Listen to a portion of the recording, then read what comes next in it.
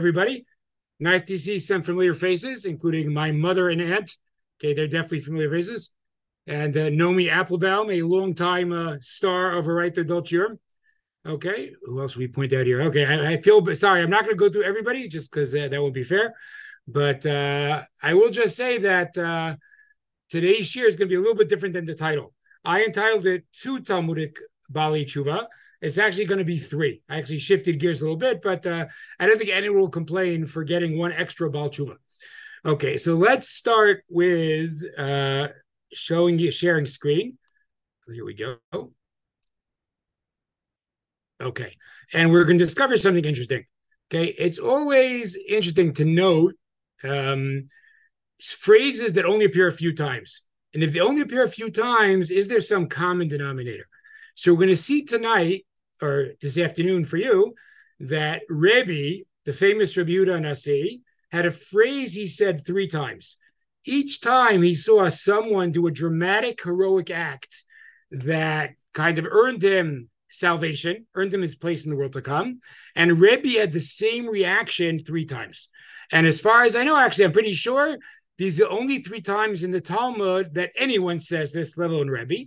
And interestingly enough, all three are in Avodah Zarah. So we're going to look at the three stories, and this is one of those sure we could go two ways. You could analyze each story individually, which I think is a reasonable thing, and you could analyze them kind of collectively. So we'll try to do both. Okay, so before we get to the first story, I'm just going to say, okay, I realize I didn't go through everybody, but a wonderful student named Natan Olif just joined the chat. He got married, Natan, 2 weeks ago. What was it? 1 week ago. Okay, 1 week ago. Here he is, looking married. Okay, Mazal Tov, Natan. Yeah. Are you back in Israel? Mm-hmm. Are you back in Israel? Yeah. Okay, great. Okay, here we go. So let's see the first story. Okay, now the Gemara is taught in Avodah Zarah and Daf Yud is talking about the relationship between Yaakov and Esav.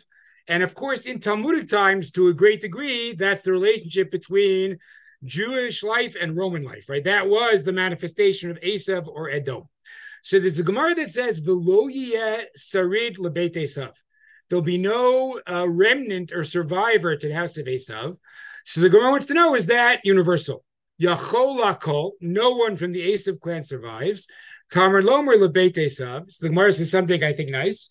Ba'ose maseh Esav. No, this is not a genealogical point. This is an action point. If you act like Esav, there's no remnant. But if you act in a superior moral fashion, then you have a remnant. Okay, Amalei Vaktiv. We're going to challenge it again. Sham Edom Lacha V'chol Nesiyah. Amalei Malacha V'lo Kol Malacha Kol Nesiyah V'lo Kol Sarah. Okay, without getting too many details, the point is there are exceptions. Now, who are the exceptions? So if we skip to the fourth line, two people get mentioned. Some of them, one of them is pretty famous. You may have heard this. The exception is Antoninus ben Aspirus. So there's an idea in the Gemara that there was a Roman emperor named Antoninus who actually had a very close relationship with Rebbe, with the Yehuda Nasi. Now, scholars spend a lot of time trying to identify which Roman emperor Antoninus might have been. Was he Marcus Aurelius? For our purpose, it doesn't really matter. Just that the point is, there is a Roman emperor who sticks out, who has the ability to survive. That is Antoninus. Then it says, I'm still in the fourth line, Kol Nisya V'lo Kol Sarah Prat L'Ktia Bar Shalom. He is much less famous, right? There's a fellow named Ktia Bar Shalom that he's the officer who makes it. So if someone's telling in the Talmudic perspective, who are the two of the Romans who make it, as it were, who are good people, who make it to salvation? Emperor Antoninus and an official name, Ktia Bar Shalom. Now, right away, those of us who like name symbolism probably will recognize it's unlikely that this Roman fellow's father's name was Shalom, right? So probably there's some symbolism here. And I'm going to suggest that Ktia is probably symbolic also. And even if you're not convinced yet, I think when we start the Gemara, it's going to become pretty clear. Okay, so Ktia Bar Shalom, kata is to cut. Okay, so what if we say he's the one who cuts, the son of peace? Okay, so let's see why that might be an appropriate name for this fellow. And how did he make it? Like, why is he superior to the average Roman? So the Gemara says, Ktia Bar Shalom Mahi. What's the story? Dahu Kesara Davisani Yehudai. There was a Caesar who hated the Jews. Amarle Lachashive de Malchuta. So he calls all the noble people and says to them, we have to make a decision. Amarlu Ktia Bar. Sorry, I lost the place. Mish Alonima Baraglo. Someone who has a wart on his leg. Yikteena v'yichyeh. Notice already the verb. Yikteena. That's going to be a recurring theme. Should he cut it off and live? O yanichena v'yitzter. Or leave it and be in pain. Now, clearly in context, this is a very unnice reference to the Jews. The Jews are the wart of the Roman Empire. We've got this wart. Should we cut it and live or leave it and be pottered? So, not surprisingly, the officers all know what answer he wants. Amrulo, yikte'ena v'yichya. Better to cut it and live. And now K'tia Bar Shalom shows great courage. Amrlu K'tia Bar Shalom. So K'tia says to all of them, this is a bad idea. Chada, first of all, you won't be able to. Not so easy to wipe out the Jews as you think. Okay, I'm going to skip a little bit, but the point is they're spread out. The Jews are not so concentrated. And think about the Roman Empire. The Roman Empire extends pretty far. The Roman Empire, they made it to Great Britain, right? It's a pretty big area. Are you really going to be able to wipe out the Jewish people? Okay, next. And he says, I'm skipping a little bit. I'll highlight where I am. Also, there's a rule about the world. The world can exist without wind. Okay, sorry, that's still the argument. Notice which word comes up again. It's like a key word in a literary unit. Malchuta ketia. If you kill the Jews, they'll say, you're the sawed-off government. You're a government that lost its size, lost its prestige. So he's got a series of arguments against trying to wipe out the Jewish people. Again, the whole crowd, the whole Roman court was into it, supporting the Caesar. And he says, it's not as easy as you think. They're spread out. The world can't survive without them. They'll call you a sawed-off government. So this fellow, K'tia Bar Shalom, is against it. Now comes, I think, in my mind, one of the most powerful lines in Gemara about power. Amrle, what does the Caesar say? Meimir Shapir Kamarta. What you said is correct, right? Shapir is something beautiful, something good. Miu called the Zachi Lamalka, but if you beat the king in argument, Shadule Lekamunya Khalila. We throw you into some metal container which you can't get out of. Okay, now it's an amazing thing because basically, what does the emperor say? You've convinced me.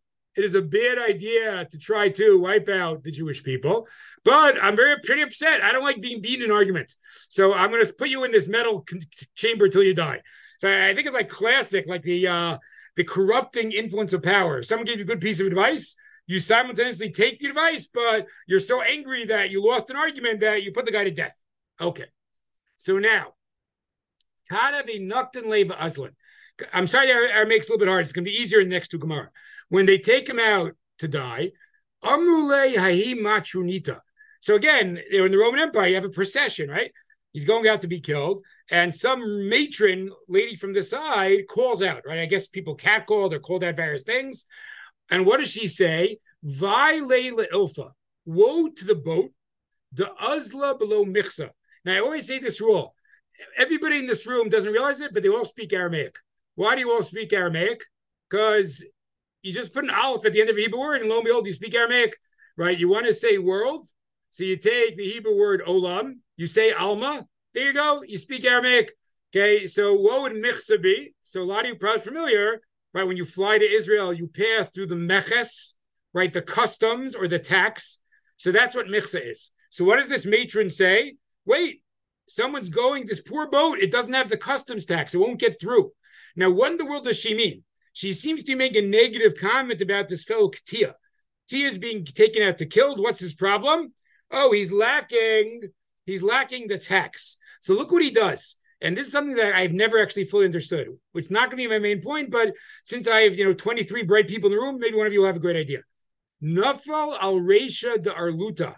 He falls upon his Arla, right? The place of the Brit Milah, his foreskin, Kat'ah, and he cuts it off. Now, before we get a step further, can we all agree that this guy's name was not actually K'tia Bar Shalom? Notice we've had the verb Kat'ah 3 times. What were the 3 again, right? The emperor says, should we cut off the wart and live? And then he says, if you kill the Jews, you'll be called the sawed-off empire. and now it says that he cuts off his foreskin. So clearly there's a theme of cutting off here, and that's why this fellow is called Katia. Fine.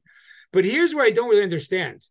What does it seem like she's saying? This guy wants to make it with Am Yisrael, but he's uncircumcised. How could he make it?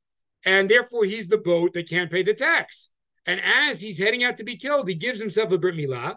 Amar, he says, Yavit Michse. Now that I've paid the customs tax, Chalafi over it. Now I could get by. Now, here's what bothers me. And again, I don't really have an answer, although I don't think it's a terrible question.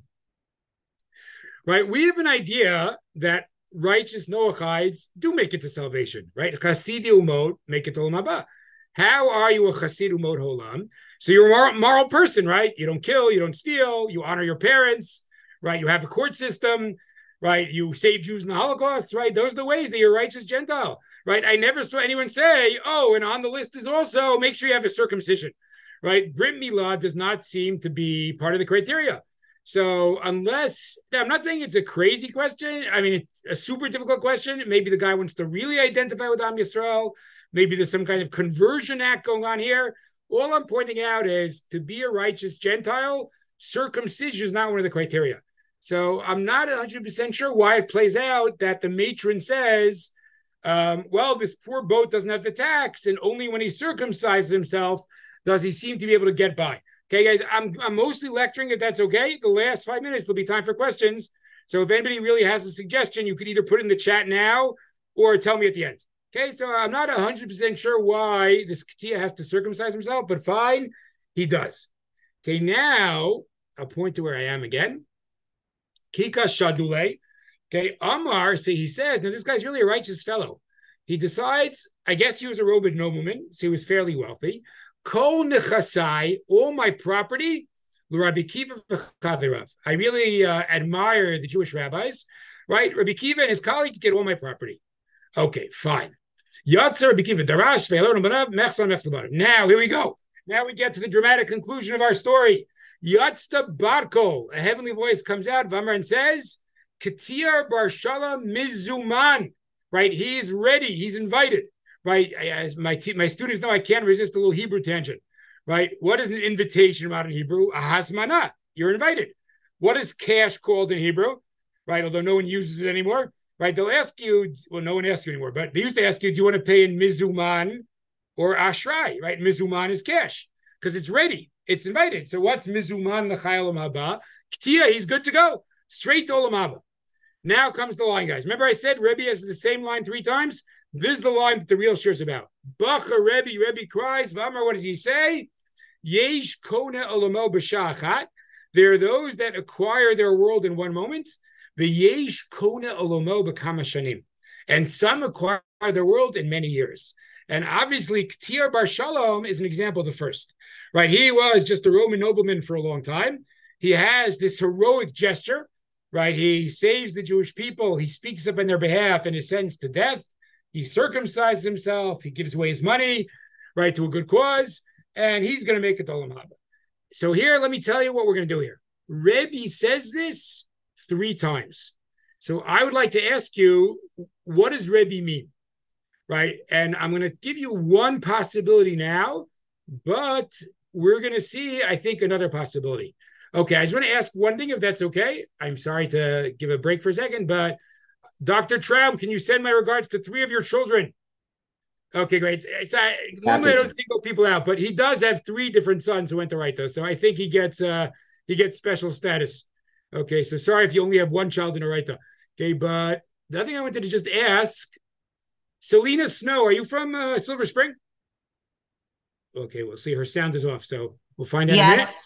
Okay, yes. So you count also, because I've taught your son in Orayta and now your daughter in Lindenbaum. Correct. Okay? Thank you. So, okay, guys, you get a special call out either for the 2 ways. You either have 3 children in one institution or a child in both institutions I teach in, or you get married in the last month. Okay, all 3 of them, or my mother, okay, and aunt. Those are the people, that's it. We have now exhausted the people who get a special call out. Okay, so what does Rebbe mean when Rebbe says, notice, Rebbe doesn't say it, he cries. So there's kind of a little bit of the pessimistic version. I don't know who in the room is a pessimist. What would be the pessimistic version? that Rebbe's a bit frustrated? Okay, let's think, guys. What would be the frustrated reason? Reading, Rebbe says, this is not fair. I spend my lifetime trying to be a righteous fellow, and this guy, K'tiyah Bar Shalom, does it in an hour. He does it in a day and a half. That's not the way the world should work. Why is it that someone in a sha'achat could access what took me Shnei Marbeh? So again, I can't deny it's a legitimate reading. Those who are more drawn to perhaps a more cynical, or I don't even want to call it a more pessimistic reading, that would be the reading. Rebbe's frustrated. What took me a lifetime was achieved by this fellow K'tiyah in a moment. Okay. So I'll ask you to think about it. I'll give you at the end, I'll give you a chance to answer, right? Or you could put in the chat. Is there another way to read Rebbe's cry? What does Rebbe mean, again, when he cries and says, there are those who acquire it in a lifetime and those who acquire it in a moment? Okay, now story number 2. Okay, so as we pointed out, there are 3 times that Rebbe's inspired to say this. Now, the second one is going to be a little bit more familiar to you, and the third one even more. Okay, we're going from least famous to most famous. So there are 2 famous, I think it's a funny thing to say, but I'll say it. There are 2 famous prostitute stories in the Gemara. Okay, this is not the one of the guy with the 7 beds and the tzitzis. This is the other one. Okay, here we go. Amrulav Rabbi Elazar bar Dudaya. They say about this fellow Dudaya, Shelo hiniach zona achat ba'olam shelo bala. This guy was incredibly promiscuous. He went to every prostitute known to mankind. Pam achat shama sheyesh zona achat bekarchei hayam. He hears that there's a zona across the ocean. By the way, in the other story, it's also a zona across the ocean. And I guess it's like a showing of commitment to the cause of prostitution. You're willing to go take a boat across the ocean to get to some prostitute. Orayta notel kis dinarim bischara. And she takes a whole wallet full of dinarim for her payment. Natal kis dinarim v'halach v'avarla shiva narod. Again, clearly there's imagery of this guy will overcome any obstacle. He'll pay a lot of money. He'll pass through 7 rivers. Bishad. Now it is very similar to the other story actually. Bishad hergel davar. Now they're back together. Hificha. She passes wind. Okay, not a very romantic moment. Amra, she says, Kishem sheficha zu ena chozeret limkoma. Just like this gas from my body will never come back to its place. Kach Elazar ben Dudaya ein mekabel noto b'tshuva. So pretty remarkable story, right? You get a little musar from the prostitute. The prophet says, just like there's no turning back from that gas I passed, passing wind, Elazar ben Dudaya, there's no turning back for you. I'm just going to look at the chat for 1 second, see what comments people made. Interesting. That is very interesting. So somebody suggests that he just felt bad for K'tiyah being killed. That's very interesting. We have Dan Fendel. And just Dan, according to you, what's the crying though? Okay. It's not really tear crying. It's crying out. Okay, fine. Okay, so one possibility, very good. I knew we'd have some good suggestions here. One possibility is that Bacha might not be a sad cry, and that we require a little bit of homework, right? Do we have arguably happy crying in Jewish history in the word Bacha? Now, I'll just do this for 1 second because, as you guys know, I love Agadah and I love Tanakh, so I can't resist any time it comes up. Can anyone think of either Talmudic crying or maybe a biblical crying that arguably is a happy crying? Okay, because we want to check that, right? Does Bacha in Jewish literature, does it always have negative connotations, or is that not true?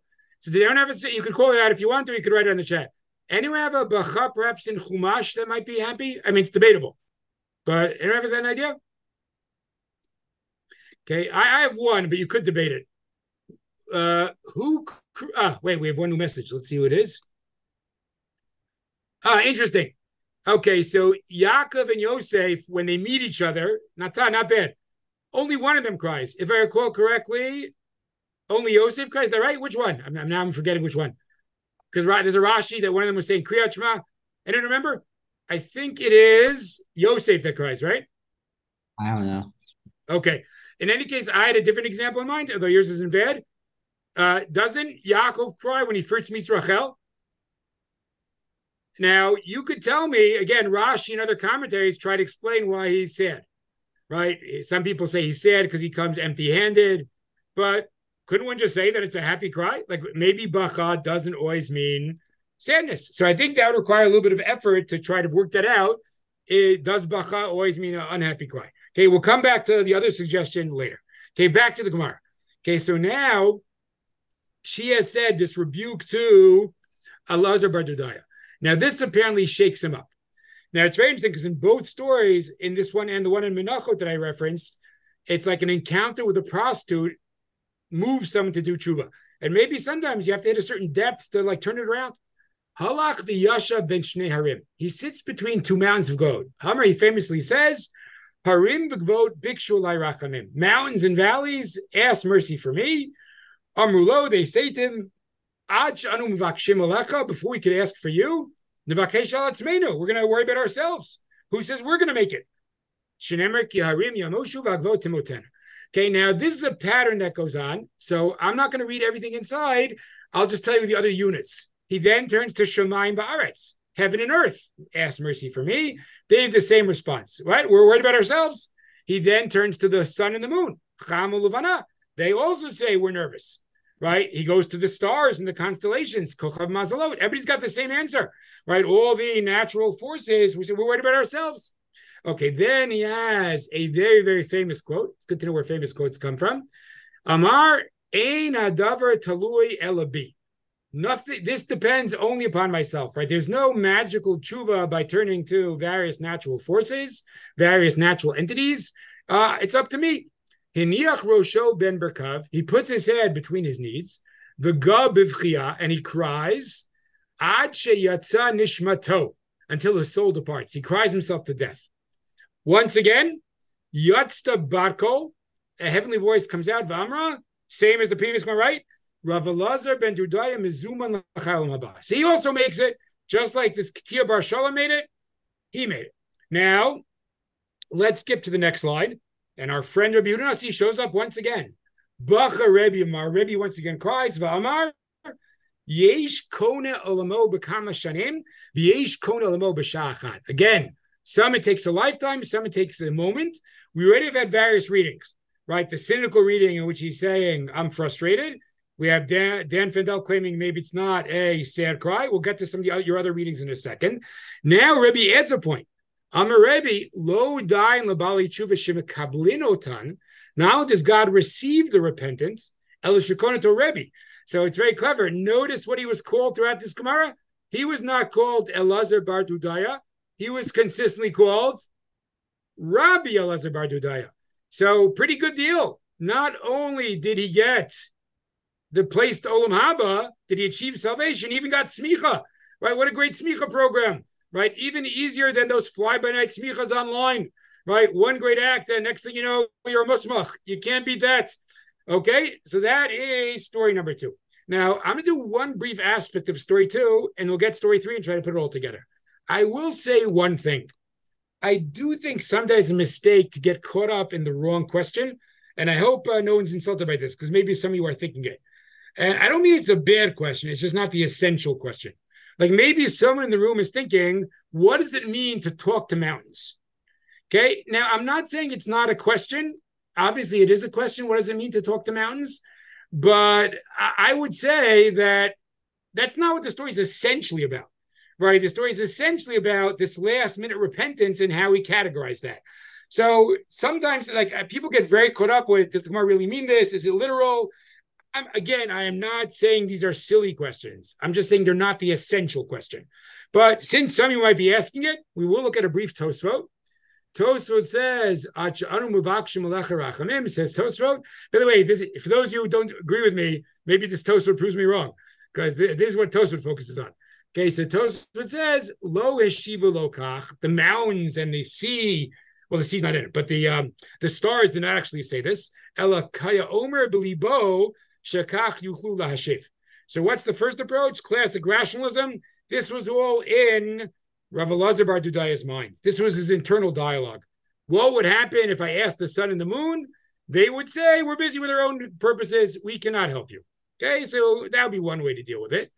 Inami, alternatively, says Tosfot, Sar Shel Harim Hayameshivke. Right? Maybe there's an idea in our tradition that different natural forces have kind of their angelic person in charge. The angel in charge. Maybe it's the angel in charge of the mountains that answers. Okay, so be that as it may, Tosfot agrees that mountains do not actually converse. So either this is a dialogue within Elazar bar Dudaya's mind, or this is the angelic intercessor for the world of mountains. But as I said, not that it's a bad question, I really don't think it's the essential question with Gemara. I wouldn't have the sheer get caught up in that question for the entire time. I think the Gemara is trying to teach me something, however mountains communicate. Okay. With that, let us go to the last story. And again, these are just great stories. I can't understand how yeshiva could skip Agadah. To me, it's like just so interesting. It seems to be like a crime. It's a Talmudic crime to skip the Agadot. Okay, here we go. The last story. Now, the last story also involves the Romans, although I guess the middle story did not. And in classic fashion, there were different attitudes how to deal with Roman dominion. And it's always a question, how much are you defiant? How much you're not defiant? They're obviously more powerful, right? And maybe there aren't such obvious answers. So there's a fellow named Rabbi Yossi ben Kisma who didn't think we should be so defiant. He said, what can we do? They're just more powerful. That's what God wants right now. And Rabbi Chanina ben Teradion was very defiant. And he insisted on publicly teaching Torah against Roman edicts. So again, I think that's an interesting question, not for us today. Like, what level of defiance are we supposed to have? But now I'm going to show you where we are. Here we go. So they're returning from Rabbi Yossi ben Kisma's funeral, and they see that this Rabbi Chanina ben Teradion is teaching Torah. Umakil kilot brabim. He's teaching it to a big community. He's got a big shir going there. The Sefer Torah munach lo becheko, and he's got a Sefer Torah in his bosom. He's holding the Sefer Torah close to his chest. Okay, now a lot of you are going to recognize this because it comes up on Teshuva or just because you're generally knowledgeable, but here we go. Even when you recognize it, it always pays attention to read it carefully. There's always something more there. Hey, viu v'karchu b'Sefer Torah. So the karich, they make a sandwich of him. They wrap him in the Sefer Torah. V'kifu b'chavilis murot, and they have wood around him. V'tzitu ben Torah, and they light it. So this is a very painful way to go. They're burning him to death together with the Torah. But it's even worse. You see the Roman cruelty. Heviu svogen shel tzemer. They bring sponges of wool. Okay, v'sharum b'mayim, and they soak them in water. V'nichem alibo. So he's got both the burning wood and the wool sponges. Kedei shalote nisur mehira. Right, they won't be disappointed. Right, he might burn too quickly. It won't be fun enough to watch. So we'll have these the wet sponges slowing down the flame as Rabbi Chanina ben Teradion burns to death with the Torah. Okay, Amru lo bito. So his daughter says to him, Abba, my father, Harecha bakach, I see you like this is terrible. How can I watch you like this? Amru lo. So this is just such a powerful and beautiful Gemara. Says Rabbi Chanina ben Teradion, Ilmalei ani nisrafti levadi, would I be burnt alone? Hayadavar kasheli. That would really be hard. Achshav shenisraf v'sefer Torah in me. But there's something comforting. Like, one of the things that is most precious to me in this world is right with me now. It's my last moments, but I'm with the Sefer Torah. Mishim b'vakesh el bonashel Sefer Torah, the one who will seek out the insult of the Torah, will pay back those who are doing it. Hu yivakesh el boni. He's also going to seek out my insult. Okay, so that already is a powerful line to his daughter. Amulo talmidav, and then his students say to him, Rebbe ma toroeh. Now, a lot of Mefarshim ask, and I'm really just going to raise it as a question, but it's kind of interesting, like, why do they assume he sees anything? Like, somehow there's an assumption of his students, oh, he must be seeing something in this moment. What do you see? Okay, Amarlan, here's what I see. Gilyo nisrafin, the paper is burning, the parchment is burning, votiot perchot, and the letters are flying. Now, again, I realize it's, I think, obvious, but it could be obvious and still beautiful imagery. Like, what's the imagery here? You could burn the physical Torah, but the ideas of Torah cannot be so easily destroyed. And indeed, we live in a world where there is no Roman Empire, and we are still teaching Torah to the next generation. So that, again, I think the double imagery here of, I'm not so sad because I'm with my buddy, the Torah, and only the parchment is burning, but the letters are flying, I think is very, very powerful. Okay, I'll just say one last thing, just to give credit to my colleague. Those who have children Orayta know that Rabbini Freeman, at least, Natan, you'll tell me how many times a year? Maybe at least 6 times a year, is somewhere like in a Roman Colosseum where he says, and where are the Romans today? Okay, so that does, if you ever hear an Orayta student saying, where are the Romans today? They're imitating Rabbini Freeman. Maybe even in an Illuminate year, he has at some point said, and where are the Romans today? But so even though we like to make fun of it, there is a power to it, right? Here we have this very powerful empire that ruled the world, and it's gone for a long time, and we've still got the Torah. Okay, next. Af ata ptach picha. Maybe you should open your mouth, v'tikanis b'cha eish, and the fire will go in. Meaning they're saying to him, right, maybe it's better if you die faster, like you're in such pain. Amrlan mutav she'elena mishanana v'al yechabel hu batzmo. Now we get to, there's so many interesting things that I'm going to have to do quickly. I apologize. But please, God, you'll all learn for a lifetime. You'll get back to this. Right, we get to the question, can you harm yourself? Can you hasten your death? So it sounds like he doesn't want to open his mouth because he'll die faster. But look at this. Amrulo klitztuniri. So one of the Roman soldiers says, Rebbe. Now, there's one of the Roman soldiers who's really inspired by this. Imani marbeb b'shal hevet. What if I add to the flame? V'notel svugin shal tzemer, and I remove the sponges, mi'al libcha, atam v'yenil chamaba, right, as reward for alleviating your pain, will you bring me to olam haba? Amrlo hein. So he says, yes, that will make the olam haba. He shavali swear to me, nishbalo. Miyad heba b'shal hevet. He does increase the flame. V'notel svugin shal tzemer, when he removes the wet sponges, yatsa nishmato b'meira, it works. Instead of a slow, painful death, he dies very quickly. But look how inspired the soldier is. Afu kafatz v'nafala tocha or. He says, I almost can't live in this universe where this happened. I jump in the fire also. Yatsa barko. Now we have our third heavenly voice of the day. V'amr, and it says, notice both Rebbe Teradion and this Roman official are going to make it. Final line. Bacha Rebbe cries, V'amar, Yesh kona ulma b'sha'achad, v'yesh kol b'kama shanim. Now, before we look at a brief Tosfot, let's just sum up what we've done here.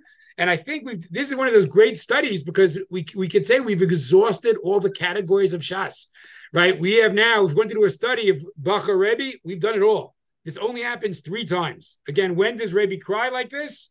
A, when Ktir Bar Shalom is killed. Remember the fellow who stood up for the Jews against the Roman emperor.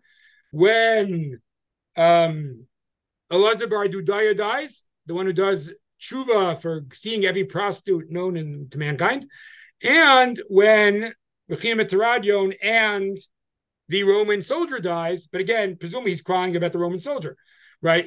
And again, the constant refrain is, there's the one moment and Kama Shanim. Okay, so before we're going to look at Tosfot and then we get to a final idea. But before we do that, I think we have a Goldstein grandmother here. Is that correct? I think I recognize you. Okay, you get a call too for having a student of mine both in Orayta and in Lindenbaum. Okay, so you've meet the criteria. Please send regards to your 2 grandchildren, okay? And tell Ella that you're still more serious than she is. Okay, great. Okay, so let's now go to Tosfot. Now, this is a really fascinating Tosfot, but I'm going to mention it just as an aside. Again, this is the kind of thing where we could just analyze each Gemara. We could try to put them all together. Now, I'm kind of interested in putting them all together, but let's see what Tosfot is interested in. So we saw that Tosfot on the previous Gemara was kind of interested in, what was it again? We actually saw Tosfot in the previous Gemara was interested in, do mountains actually talk? Here he's kind of interested in, can you actually hasten your death? So it is a little trickier because Rechina Metaradion doesn't open his mouth, but all right, let's read a little bit. Amar Beinu Tam, Tehecha sheyireim pen yavirum ovichom la'avera kaguna al yidei surin shlo yuchol amod ben. Now, actually, okay, I misremembered. Tosfot actually makes a contrast. It says here, Rechina Metaradion said, you're not allowed to try to kill yourself. We're against suicide in Judaism. But says Tosfot, what if you're afraid that they'll torture you? And they'll torture you into doing the wrong thing. Now, this is quite fascinating because we might think being killed is the worst thing in the world, but someone could say that being tortured could be worse, especially if the torturers want you to go against your principles.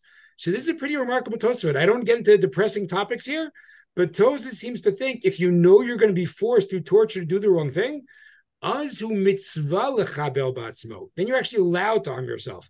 So I just want to raise it in terms of like Jewish lifeboat ethics. Realize it might not be 100% true that we're always against suicide. Maybe like all other things, Judaism might be a little bit more complex. Kahit the Gittin, what was the story in Gittin?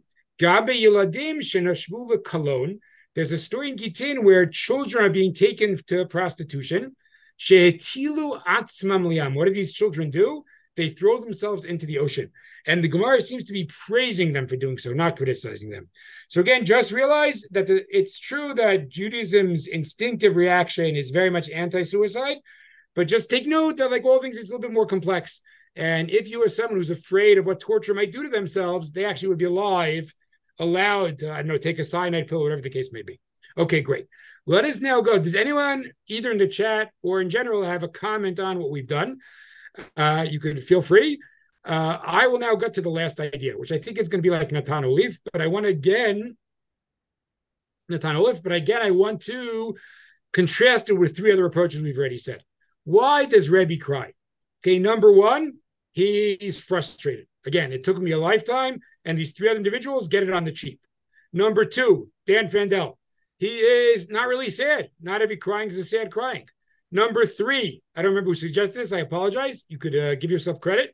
Someone suggested that he's really not crying about the shachad. He's really crying about their death, right? Because there's something tragic here, right? These three people do something heroic, and unfortunately, they die right away, right? That's true about K'tir Bar Shalom and about Elazar Bar Dudaya and about this Roman official who remains unnamed. So maybe that's the cry. You want to take credit, whoever that was? Who suggested that? I think it said RB. Wait, was that my mother? Mom, was that you? Oh, there you go. I guess I should realize that RB was Dr. Rivka Blau. I just didn't know she had the RB symbol. Okay, way to go. Wait, Mom, but you broke your principles. Usually in my shir, my mother only comments if no one's commenting, and she feels like there's been too much silence. But here she gave the answer right away. Amazing. Okay, Mom, great. Way to go. Mom, you do not have to wait for silence to comment. It is okay. Okay, so those, again, we had the cynical cry, the frustrated cry. We had maybe the happy cry, and maybe the crying is for something else. But let us go to the Marsha. And I just want to remind you that even though we've said that a lot of famous commentaries do not focus that much on Agada, right? The Marsha is the most famous exception. So those of us who like the aggadic parts of Shas, I think it's very interesting because you end up turning to different commentaries. Like if you're in a legal section, you might say, oh, I've got some interesting questions. Let's check Tosfot. Let's check the Ritva. But they're actually not the main addresses when it comes to non-legal portions. And in fact, in a big Shas, the main address is actually the Marsha. Okay, so Rav Shlomo Edel says, here we go, last source of the day. Yira bezeh, shedikte klomar, b'kol achad. What are we trying to say here? Sorry. Shekone olamo lefi madregato. When you have to, I think, almost emphasize the vav suffix. You acquire his world.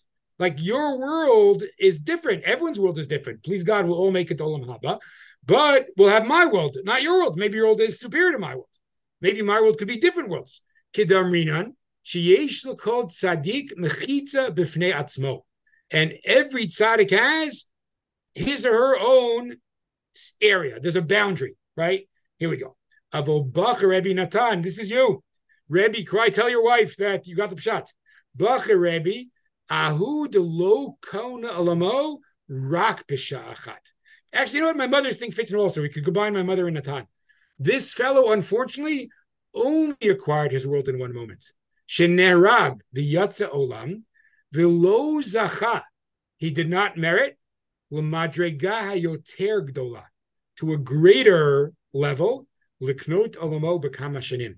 So I think according to the Marsha, okay, we have a very beautiful idea, which really combines my mother and Natan. What is he saying? He's actually saying Rebbe's not frustrated with himself. He's almost frustrated with the other person. Not the other person is not great, but maybe life is not about one dramatic action. Life is about a lifetime of good deeds. And maybe even if none of them is going to make the headlines, I think a lot of people like this in the world. There are people who just go through the world doing nice things for people. None of them are in the newspapers. That might be just in the back of shul and nobody notices, but that's what's happening, right? So that, I think Rebbe is claiming that's a higher level, right? He spent a lifetime of overcoming obstacles and difficulties and do things to make the world a holier place, right? That's where it's at. Again, we're not downplaying the value of one heroic moment, but life is not about one heroic moment. So now, what's Rebbe crying about? Let's combine my mother and Natan. Rebbe looks at these people and says, look what they did. They really changed their life around. But what a tragedy that they were only able to experience the sha'achat kind of olam haba. Wouldn't, in an ideal universe, they all would be able to experience the shanim harbe olam haba. Now, again, I'm not saying this has to be the pshat. Some of you who like dramatic moments, might say, no, nothing doing. That one moment of heroism could add up to a lifetime of action. But I think for a lot of us, I think might be drawn to this other approach. Okay, the sense that life is not about, we all envision, I'll be the one to stand up and save Am Yisrael, right? Most of life is not like that. Most of us, even if we're good people, we're not even going to have an opportunity. Like, when are you offered an opportunity to save Am Yisrael, right? But we'll go with Dr. Traum, right? What if Dr. Traum, every day makes people feel better and helps people feel healthy, right? That's a pretty great thing. What if he does it for 50 years? Avi, I don't know when you plan on retiring, but we'll give you 50 years, right? So that is a shanim harbe kind of heroism, right? That's where it's at. So I think now we could close up, and I'll take closing comments. Maybe that's the true depth of Rebbe crying. Rebbe has 3 occasions where we see someone do a singular act of heroism. And don't take this the wrong way. I am not trying at all to downplay their heroism. I think we should all have great admiration for Ketir Bar Shalom, for Elazar Bar Dudaya, and for this Roman soldier. But nonetheless, we should appreciate Rebbe's cry, right? Again, they did something amazing. They should make the headlines, and they do. They make Talmud Bavli. But wouldn't it be a better world where after they turned around their lives, they had 30 years to realize their new values? That would be really the ideal universe, and that's why Rebbe cried. And again, I think it's a good thing to think about Rosh Hashanah Yom Kippur time, right? We could think about dramatic acts we're going to do to make the world a better place. And maybe some of us have that opportunity. I'm not sure we do. And we could think about 1,000 little acts we're going to do, right, for our family member who's struggling, for our neighbor who's struggling, right, to make ourselves closer to God. And maybe that's the way we really think about Rosh Hashanah and Yom Kippur.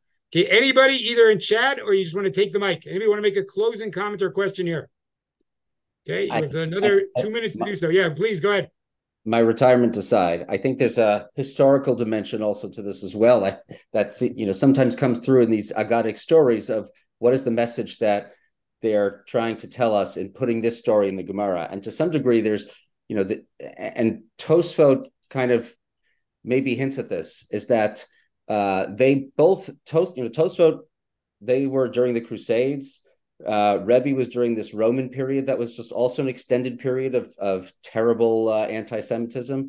And there's some degree of hope that they're trying to give, that, even if you have this sort of anonymous existence, you have a moment where you can turn it all around at the end, and not to feel like that you have to stand up to whoever it is, whether it's the Romans or the Christians all the time, but that you have this opportunity to do something good, even in your final moments, that there's always hope for you. In the context of all of this. Okay, so I just want to say that Avi made an excellent point, and we'll close with this point. Avi, very good. Okay, number one, there's definitely a historical element here. I would say Avi's so right. Even in the toast about harming yourself, there's a historical element. Because probably some of you know this. What surprising thing did Jews do during the Crusades? They not only let themselves be killed, some of you know they slaughtered themselves, which is not as obvious. There's a famous question because it's not as obvious that's halakhically correct. But they said, we're going to be forcibly baptized. We're going to kill each other. Now, again, whether you think it's a good thing or a bad thing, couldn't you agree that maybe that's what Tosfot is responding to? So I agree 100%. There's a historical element lurking. I also, like Avi said, in a sense that it's a little bit of a balance to my shir. Clearly, my thrust was more like Natan, kind of a preference for a lifetime of heroism, not one moment. But I like what Avi said very much. We don't want to lose the sense of the one moment, especially in a time of persecution, right? You might have Jews either under Roman persecution or under the Crusades losing hope. And the sense that I could do one act of greatness and make it could be the most consoling thing possible. So maybe that's a great point. We'll end with that. And that was... Okay, so that's very interesting. Okay, I always have this that I want to say more, but I can't. But there's a whole interesting question about Masada, right? Is Masada an act of heroism or not? I will just mention, actually, I'm not going to get to it right now. Fine. But let's just say that it's not obvious that the Crusade example is exactly Masada. Each one requires its own analysis. And it is interesting that Masada does not appear in the rabbinic literature. We only know about Masada because of Josephus. Now, I'm not saying that means the rabbis were against it, but we don't really have a sense of how the rabbinic world responds to Masada. Okay, be that as it may, as always, I very much enjoyed learning with all of you. And I will wish you a Shana Tova. Everyone should please keep coming to Illuminate Shurim and have a wonderful year.